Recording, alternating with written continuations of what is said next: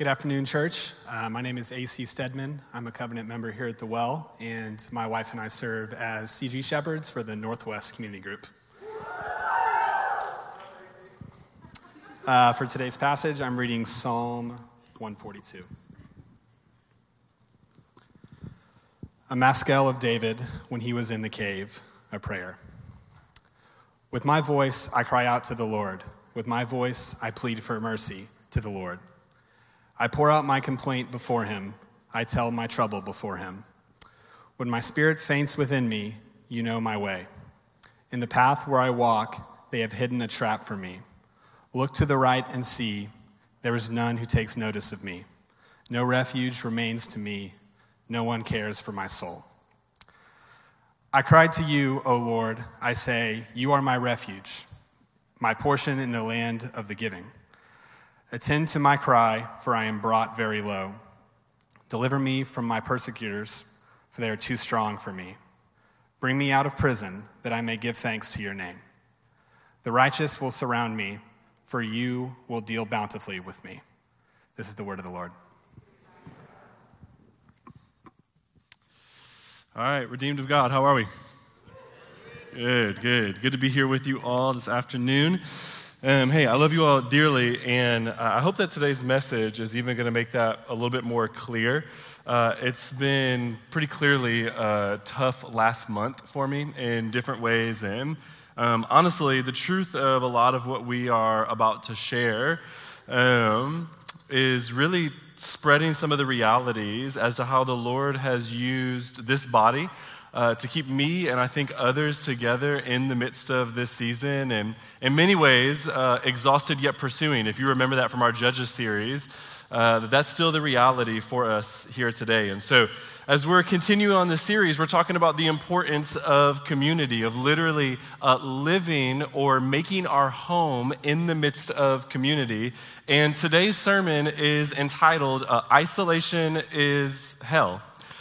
I wrote this title after coming inside this week after talking on the phone outside while wearing black jeans in this Texas July. And I thought, man, isolation's a lot like this, all right?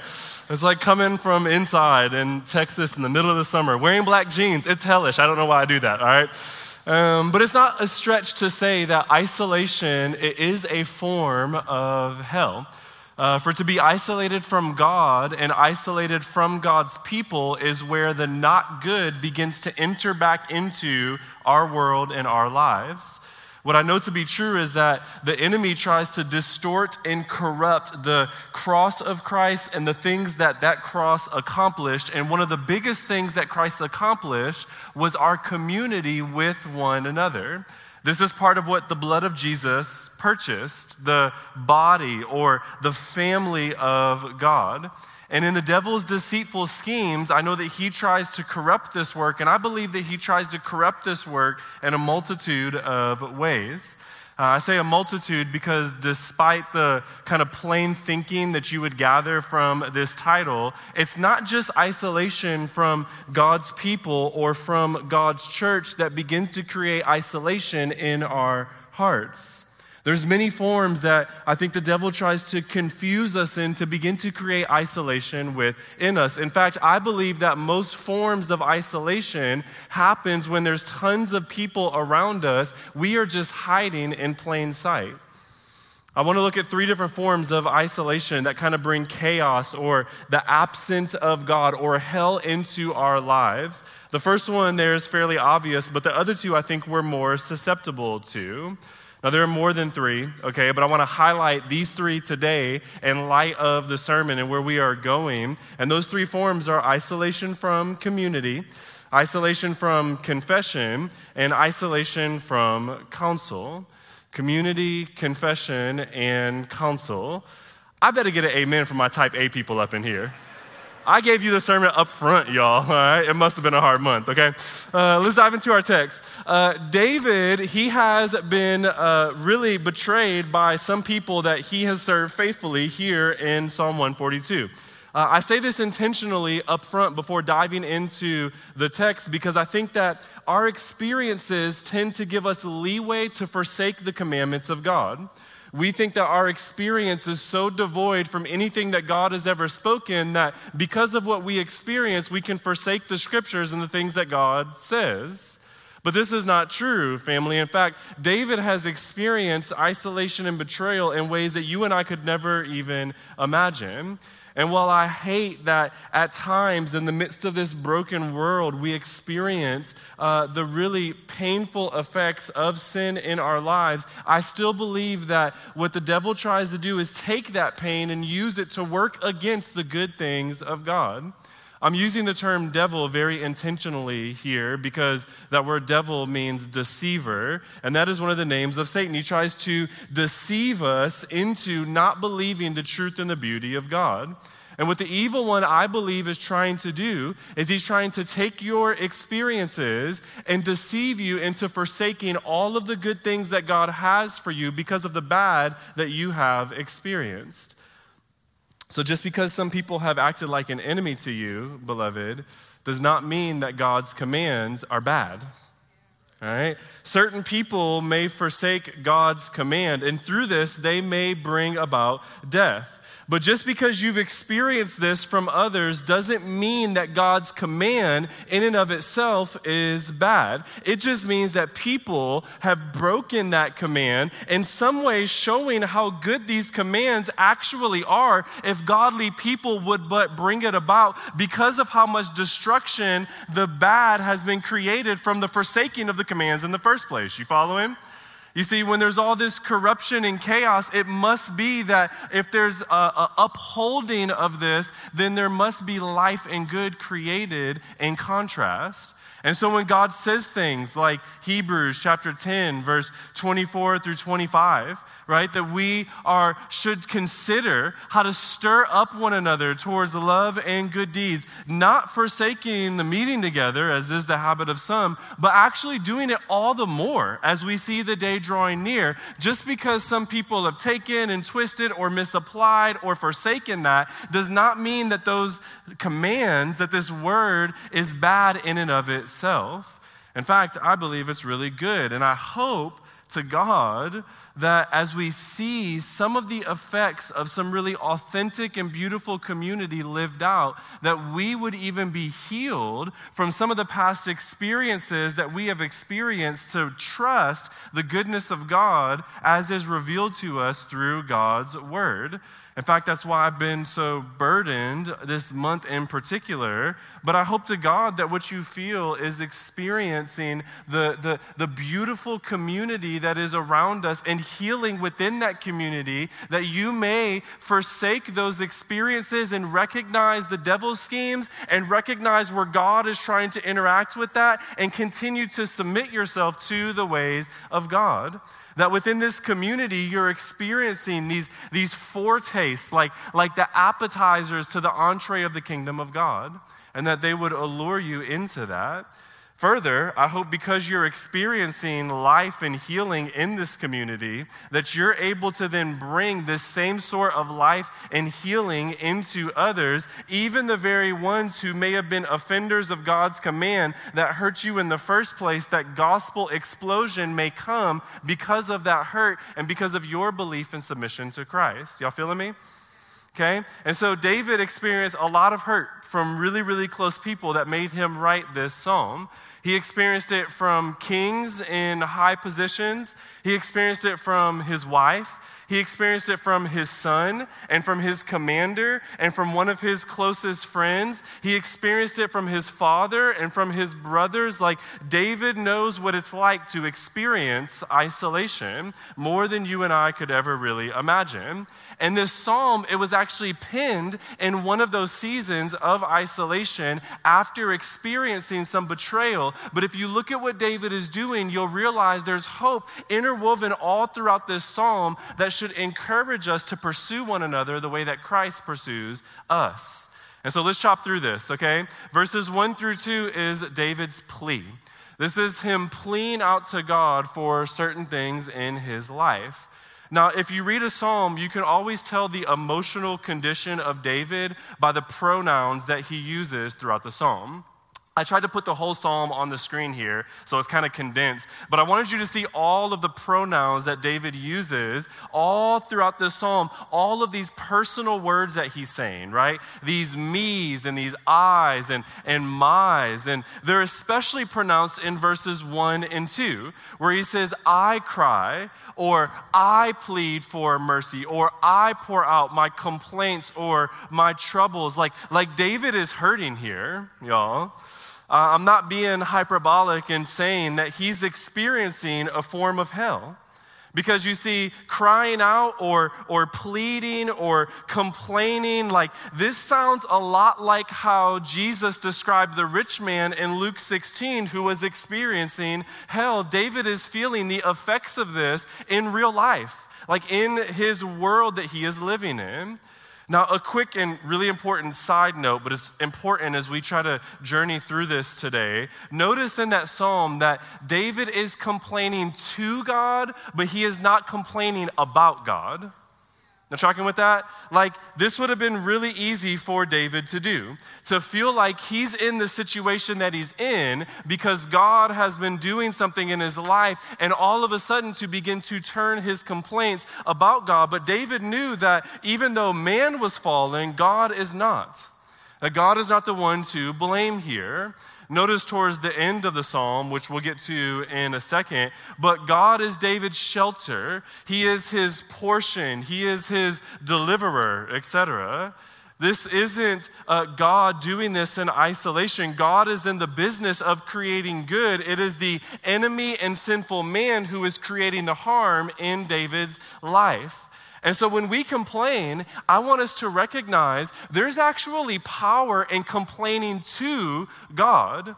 So often, though, I believe our temptation is to complain about God, making him the problem rather than the very one that can deliver us from the problem of our situation. And when we begin to complain about God, making him the problem, we're actually complaining about the only one who can bring deliverance. We're kind of setting ourselves in a bad position, family. And so it is good to complain to God, but we got to realize that though we may complain to him, we must also recognize he may be the only one that can bring us through the situation that we're in. And so David is hurting here. We see that. But why? Why is he hurting? Well, verses 3 through 4 show us David's plight. It's what he's experiencing right now in this moment. Here comes that alliteration, family. Got it going, all right? Travis tried to show me up last week with all those C's, okay? And so I'm one-upping them this week. I'm doing 3 C's and 4 P's. Holla at me, playa, all right? Look at this section. Why is David pleading in verses 1 through 2? Well, it's because he's in isolation. He says in verse 4 that nobody cares about this dude's soul. Have you ever felt like that? Like maybe nobody cares about you, but like your soul. Most of us are so infrequent in doing soul care that we don't even really know what that feels like. But David here is feeling that nobody cares about his very existence. I mean, dog, this is some violently strong language. And I think it's easy to feel like this in times of hurt and sorrow, or during times of betrayal, or even just in times of us shrinking back from community around us. We can feel like, man, does anybody really care about me? Does anybody really desire for me to be around them? Or does anybody really care about the condition of my soul? Notice that David is devoid of God's people here, and this is why he's experiencing this. In verse 3, he says that people are against him, putting him in a form of isolation. In verse 4, he says that nobody can see him. In fact, there's no safety because he's in the midst of this cave with no real community around him, and nobody really cares for him. So isolation, whether it is because of people's sins against you or our lack of fighting for community, it is a form of hell, family of God, that Jesus died to counteract. David is experiencing hell on earth. Notice, even at the fall, the thing that Jesus reversed at his death, that immediately what we see right after Adam and Eve sin was this hostility, not just between God and man, but between man and man as well. God comes down and says, hey, Adam, where are you? And what Adam says right away is, the woman that you gave me made me do this thing. Immediately putting this hostility, rejecting his own sort of experience, his own problem in the midst of that matter, and putting the blame on somebody else, creating this division. That was what Christ died to counteract, was the division, not just between you and God, but between you and man as well. Jesus' death on the cross went to purchase that. What Adam and Eve experienced was a cursed death, but Jesus had this blessed death that broke that and encouraged us to love one another. In John chapter 15, he says this, right? In verse 12, he says, this is my commandment, that you love one another as I have loved you. How did Jesus love for us? He laid down his life and he sacrificed and he gave all of himself. That's how much he loved. And he goes on and says, look, greater love has no one than someone who lays down his life, not just for his God, not just for his family, but for his friends, for his community, for the fellowship with one another. This is part of the work of Christ. We talked about this a lot in week 1, so I'm not going to belabor too much here, but we have to counteract the temptations to live in the fall again, family. I think we have these temptations of, rather than living in the finished work of Christ on the cross, we live in the mess of Genesis 3 once again. And part of how we counteract that is we live in community and we fight for community, just like David was desiring to do in the midst of this psalm. And listen, y'all, like, I get it, okay? It's kind of hard to live in community because people are scary at times. And so isolation seems to be a better answer than continually being wounded from people around you. Like, it's much easier to protect yourself and to be like, yeah, I'm never going to let that type of wounding happen again. But can I share really fast, like, just as best as I can, respectfully, but even vulnerably a little bit right now, in the midst of this season of tempting isolation, even for myself? Like, over the past month, I've felt that pull and that urge to kind of isolate and protect and to kind of put up walls around me. And it's actually really easy to kind of personally retreat and to isolate right now. But every time I do that, what happens is somebody else sends me another card or another email or another text or another call. Like, I've gotten over 70 of these things, right? And all of them have been really, really encouraging. People telling me that, hey, like, they love me, or telling me that I was leading really, really well in this season when I feel the exact opposite because of all of the chaos around me. And it's like, no, like, I need every single one of those, y'all. Like, every single one of them to remind me of how community kind of carries us to the feet of Jesus at times. But because of my hurt, the temptation then is to isolate, even if that's just subconsciously, because sin always breeds more sin. And so just like holiness can actually breed holiness in each other's life, so sin against you can begin to breed more sin in your life as well. And so I'm hurt. I desire to then isolate, not act like Christ and fight for community and not receive the benefits of the cross, but my soul, literally, as David is saying, even in the midst of this psalm, needs the exact opposite thing, y'all. Like, my soul needs the body of Christ to endure in the midst of this world. Are y'all tracking with this? Like, I feel like I can't emphasize this enough, y'all. You're not going to make it to the finish line if your community ain't helping carry you there. You're not going to be able to endure till the end. You do not have enough endurance by yourself.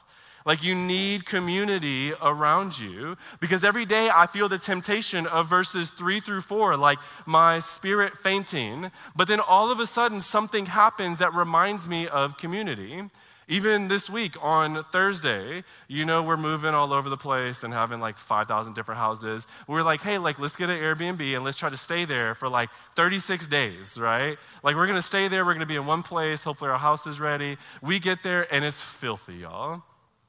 Bugs all over the place, like roaches, like spider webs and cobwebs all over the place, like dirt all over the place. Like, it was filthy. It was terrible.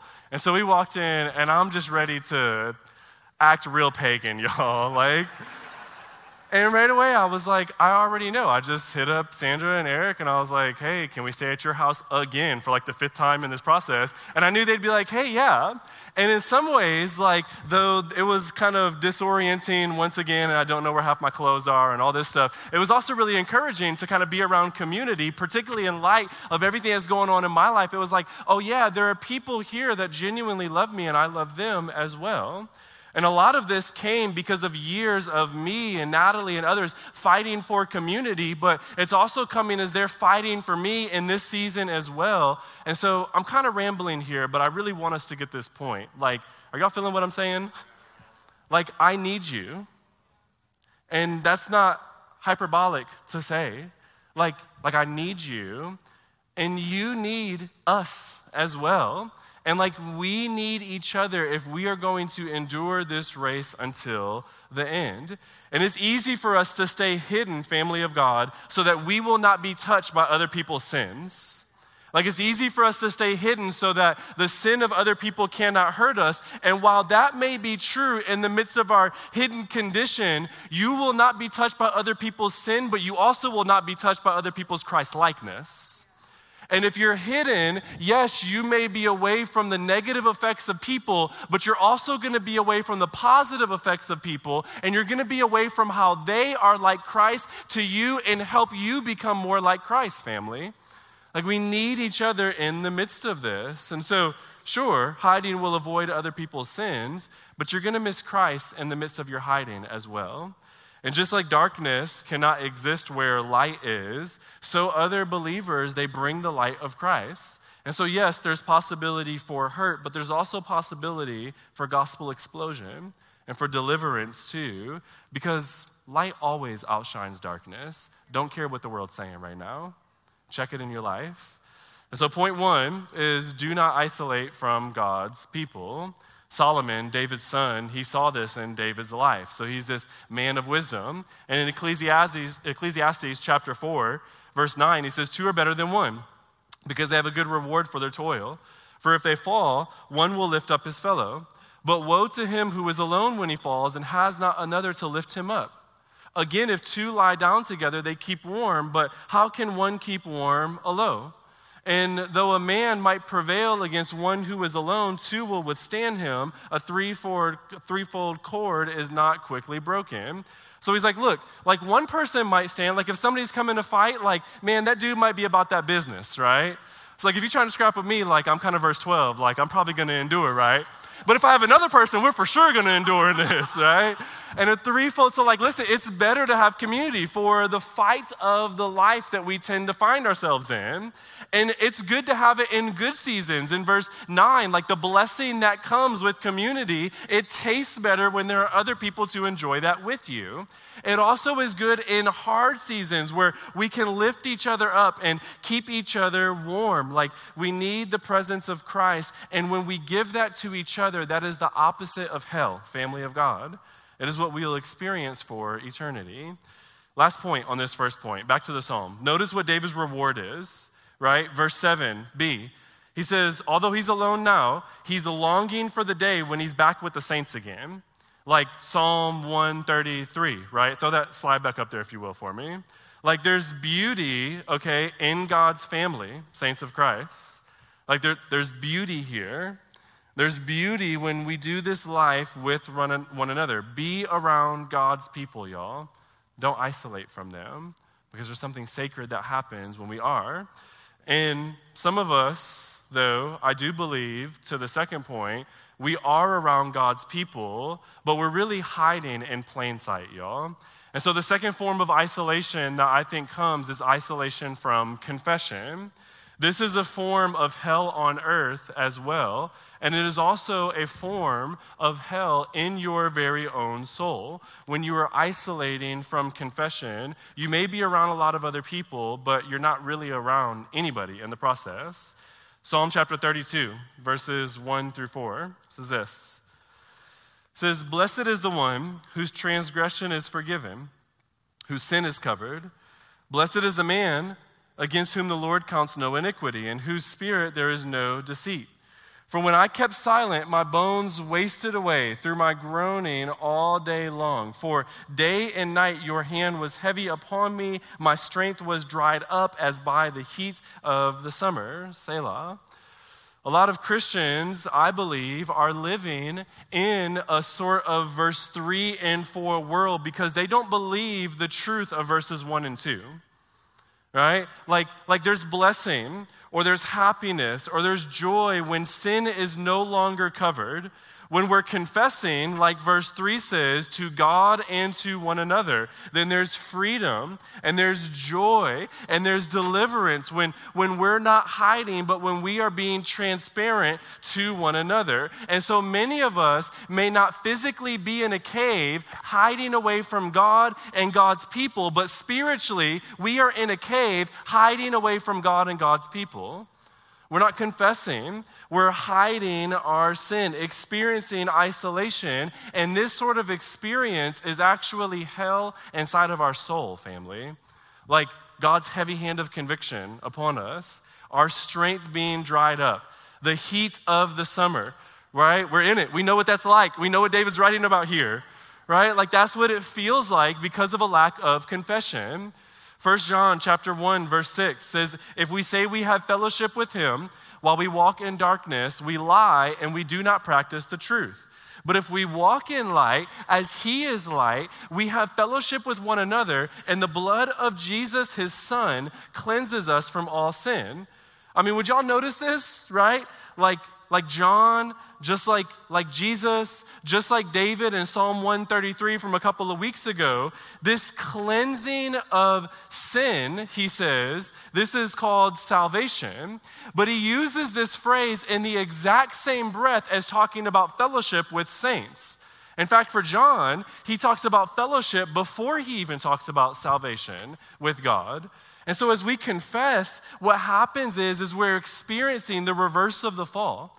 Just like Adam and Eve, they sinned and they began to blame each other and they hid in the midst of all of this chaos. Christ has freed us from that, y'all, where we do not have to hide with one another anymore or before one another, and we also do not have to cast blame on other people in the midst of our sinfulness or our brokenness. We can accept the fact that, yes, we are broken and fallen creatures, but because of the blood of Christ, we can be restored and we can have that grace with one another as we confess to each other, family. This is what John is highlighting. James chapter 5, verse 16. It says, therefore confess your sins to one another and pray for one another so that you will be healed. The prayer of a righteous person has great power as it is working. If we hide our sins, we will never be free. If you hide your sin, you will never be free. And you can have all the community that you want, y'all, but nobody will be loving the true version of you. Like you're faking it, and you know that in your own heart, all right? And therefore, you can't truly feel the love and the grace of community because you're not giving your true self to your community.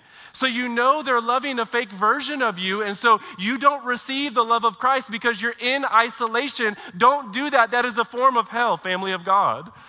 Listen, like this is not life, y'all. This isolation from community, it's death, and I don't want that for you guys. I do not want death. Tim Keller, a pastor and author in New York, he says this. He says, to be loved but not known is comforting but superficial. Like it's comforting, but you know that it's fake, right? To be known and not loved, that's our greatest fear. Like if we knew the true you, but then did not love you, like that is what Satan actually does. That's the greatest fear that we have.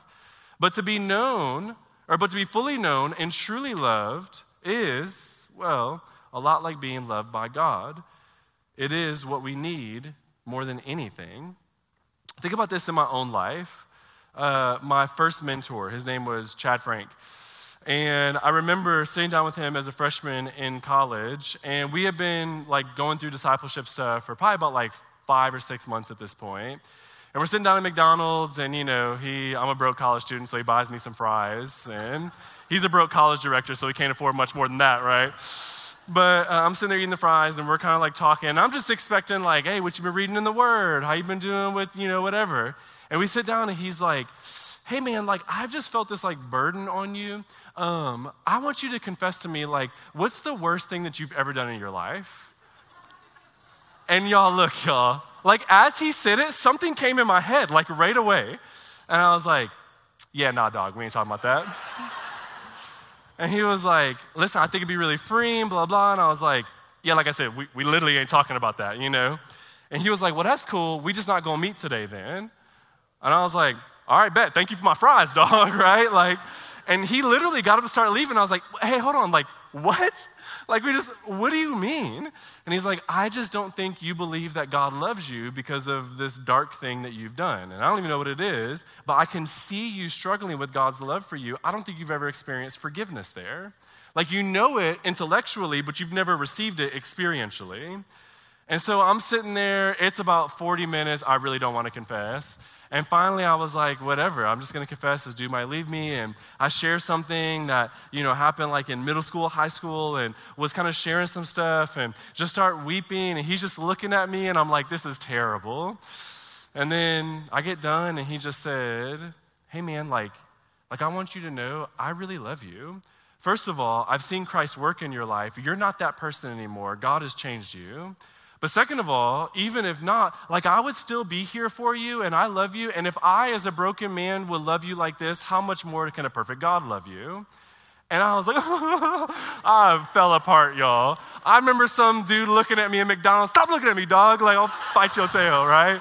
I fell apart, y'all, okay? And it was really, really beautiful. Like confession, it's really freeing, y'all. Now listen, okay, I tell that, but I know that the temptation that the devil wants to place inside of your heart, even right now, the temptation is, well, yeah, that was cool, but like that was you confessing like what happened in high school. Like if you only knew what I was going through now, if you knew the sin that was in my life right now, or even the sin that I did back then, it's so gross. Like I don't know if you would be able to accept me if they only knew. And the funny thing is you're right. Like, there may be consequences for your sin, family. This is true. But while Satan is making you hide for fear of the consequences in your life, what he's neglecting to tell you is that in transparency, there's deliverance and freedom. So you're hiding to escape the consequences, which it feels safe in the moment, but you're really hiding in a pigsty of sin with fierce wolves all around you. And that's not life, family of God. That's the opposite of life. And when you come out, like, yes, you may feel embarrassed because of the messiness of the sin that is in your life. But if you're around true gospel community, then what they will do is they will wash you with the righteousness of Christ, and they will give you a place in the family of God again where you will feel clean and protected, no longer in the messiness of sin. Like, they can help you with deliverance of sin, family. Like when you confess, and when people choose to love you anyway, man, there's something unbelievable about that.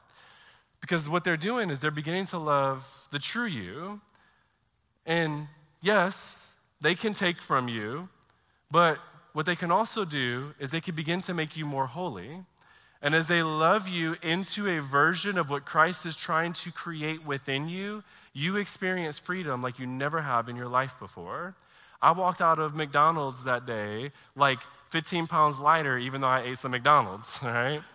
Like the deliverance that I felt was transformational, and it began to send me into really receiving the love of God. And so do not hide in plain sight, family. It's not good for your soul.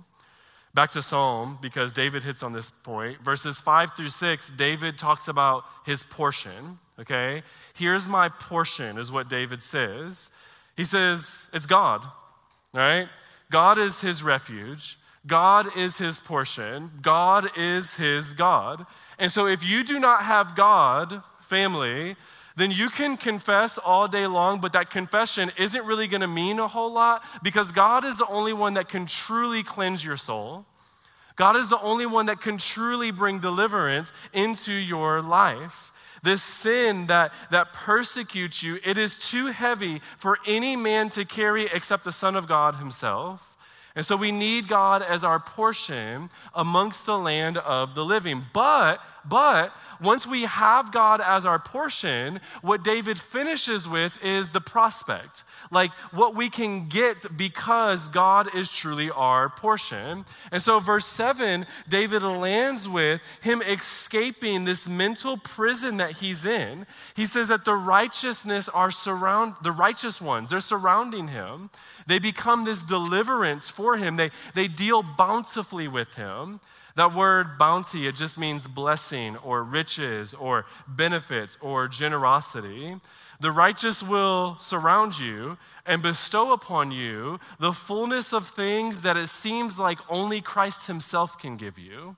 Blessing, fullness, joy, peace. The righteous ones are actually the ones that are delivering it as if they are Christ themselves. When we're in true community with one another and we do not hide ourselves, then darkness cannot prevail, and we begin to be the aroma and the presence of Christ, dealing bountifully with one another. And in that bounty, there's deliverance and there's joy, family of God. We need that from each other. And so do not hide in plain sight, but confess and let the righteous ones surround you. The last point, and we'll move through this really quickly, is that we can isolate by not seeking counsel from one another. Proverbs chapter 18, verse 1 says, "Whoever isolates himself seeks his own desire. He breaks out against all sound judgment." So to be really quick and really direct here, because we'll actually talk about this a ton the last week, but it's important here too, is that you can be present and you can even be confessing your sin, but then not listen to the counsel around you as they try to point you towards godliness. And this is a form of hiding too, y'all. This is hiding in plain sight still. Because in hell, there will be no counsel. In hell, you will be trying to counsel and comfort yourself. And so when we begin to practice that on earth, we're experiencing the exact reverse of heaven. And so a lot of us can be tempted to be like, hey, like love me, but never help me be who God is making me to be by sanctifying me. And that is isolation. You are not being loved for the true you, because the true you is not the person who's sitting here today. The true you is what Christ is making you into, that you will experience in eternity. But we're meant to push each other towards that even today, y'all. And so we should be loving the version of what Christ is doing inside of us. And I want to say this, y'all. We do not have to live like this, like we're living in a Genesis 3 type of world.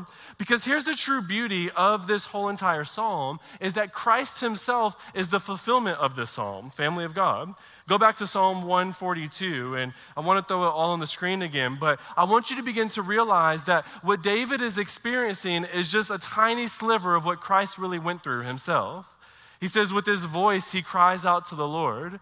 Did not Christ do this while he was in the garden and on the cross? With his voice, he pled to the Lord for mercy. He poured out his complaint before the Lord. He told of his trouble before the Lord. Yes, David was doing this in part, but Christ was doing this in full. Christ's spirit is the one that fainted inside of him as he gave up his spirit while he died on the cross. And Christ is the one who knew that a trap was being laid out for him, but walked right into that trap anyway. Christ is the one that looks to his right and only sees thieves, and no longer are his disciples following, but everybody leaves this Savior of the universe in isolation as he is paying for those very sins that he is pouring out his soul on the cross. He's alone. The scripture makes very, very clear of that. And he cries out to God and says, God, you are my refuge and you are my portion. Attend to my cry, for I am brought very low. But God did not attend to Jesus' cry. Jesus says, deliver me from my persecutors, for they are too strong for me. That actually wasn't true for Christ. It says he could have called down a legion of angels to destroy them, and yet he submits to the persecutors as if they are too strong. Christ experiences the fullness of Psalm 142. Why? Family of God. So that the righteous ones may surround him. Verse 7. And who are the righteous ones? You. And me. What? Like what? Like you and I, who have no righteousness in ourselves, one day might now surround Christ with the righteousness that did not come from us, it came from him, and yet now we are in perfect righteousness, and we surround Christ as the fulfillment of this psalm. Revelation chapter 7, verse 9 says that we looked, and behold, there was a great multitude that no one could number, from every nation, from all tribes and peoples and languages. We are standing before the throne, and then John goes on to point out, it's clear we're around the throne. We're surrounding Christ, and we literally are dressed in white robes, which shows off our righteousness, with victory branches in our hands. In the kingdom of God, you will be surrounded by many, and you will be righteous because the righteous one laid down his life for you, and you and I can begin to experience the kingdom of God today, family. We can experience it today in our lives as we try to act this out with people around us. And so I pray that we would be a church that always seeks true community, that we would always seek to not isolate, but to dive right into one another. For isolation is what Satan purchased for you. Community is what Christ purchased for you. I pray you would always choose the purchases of Christ, family of God. I love you guys. Let's pray together.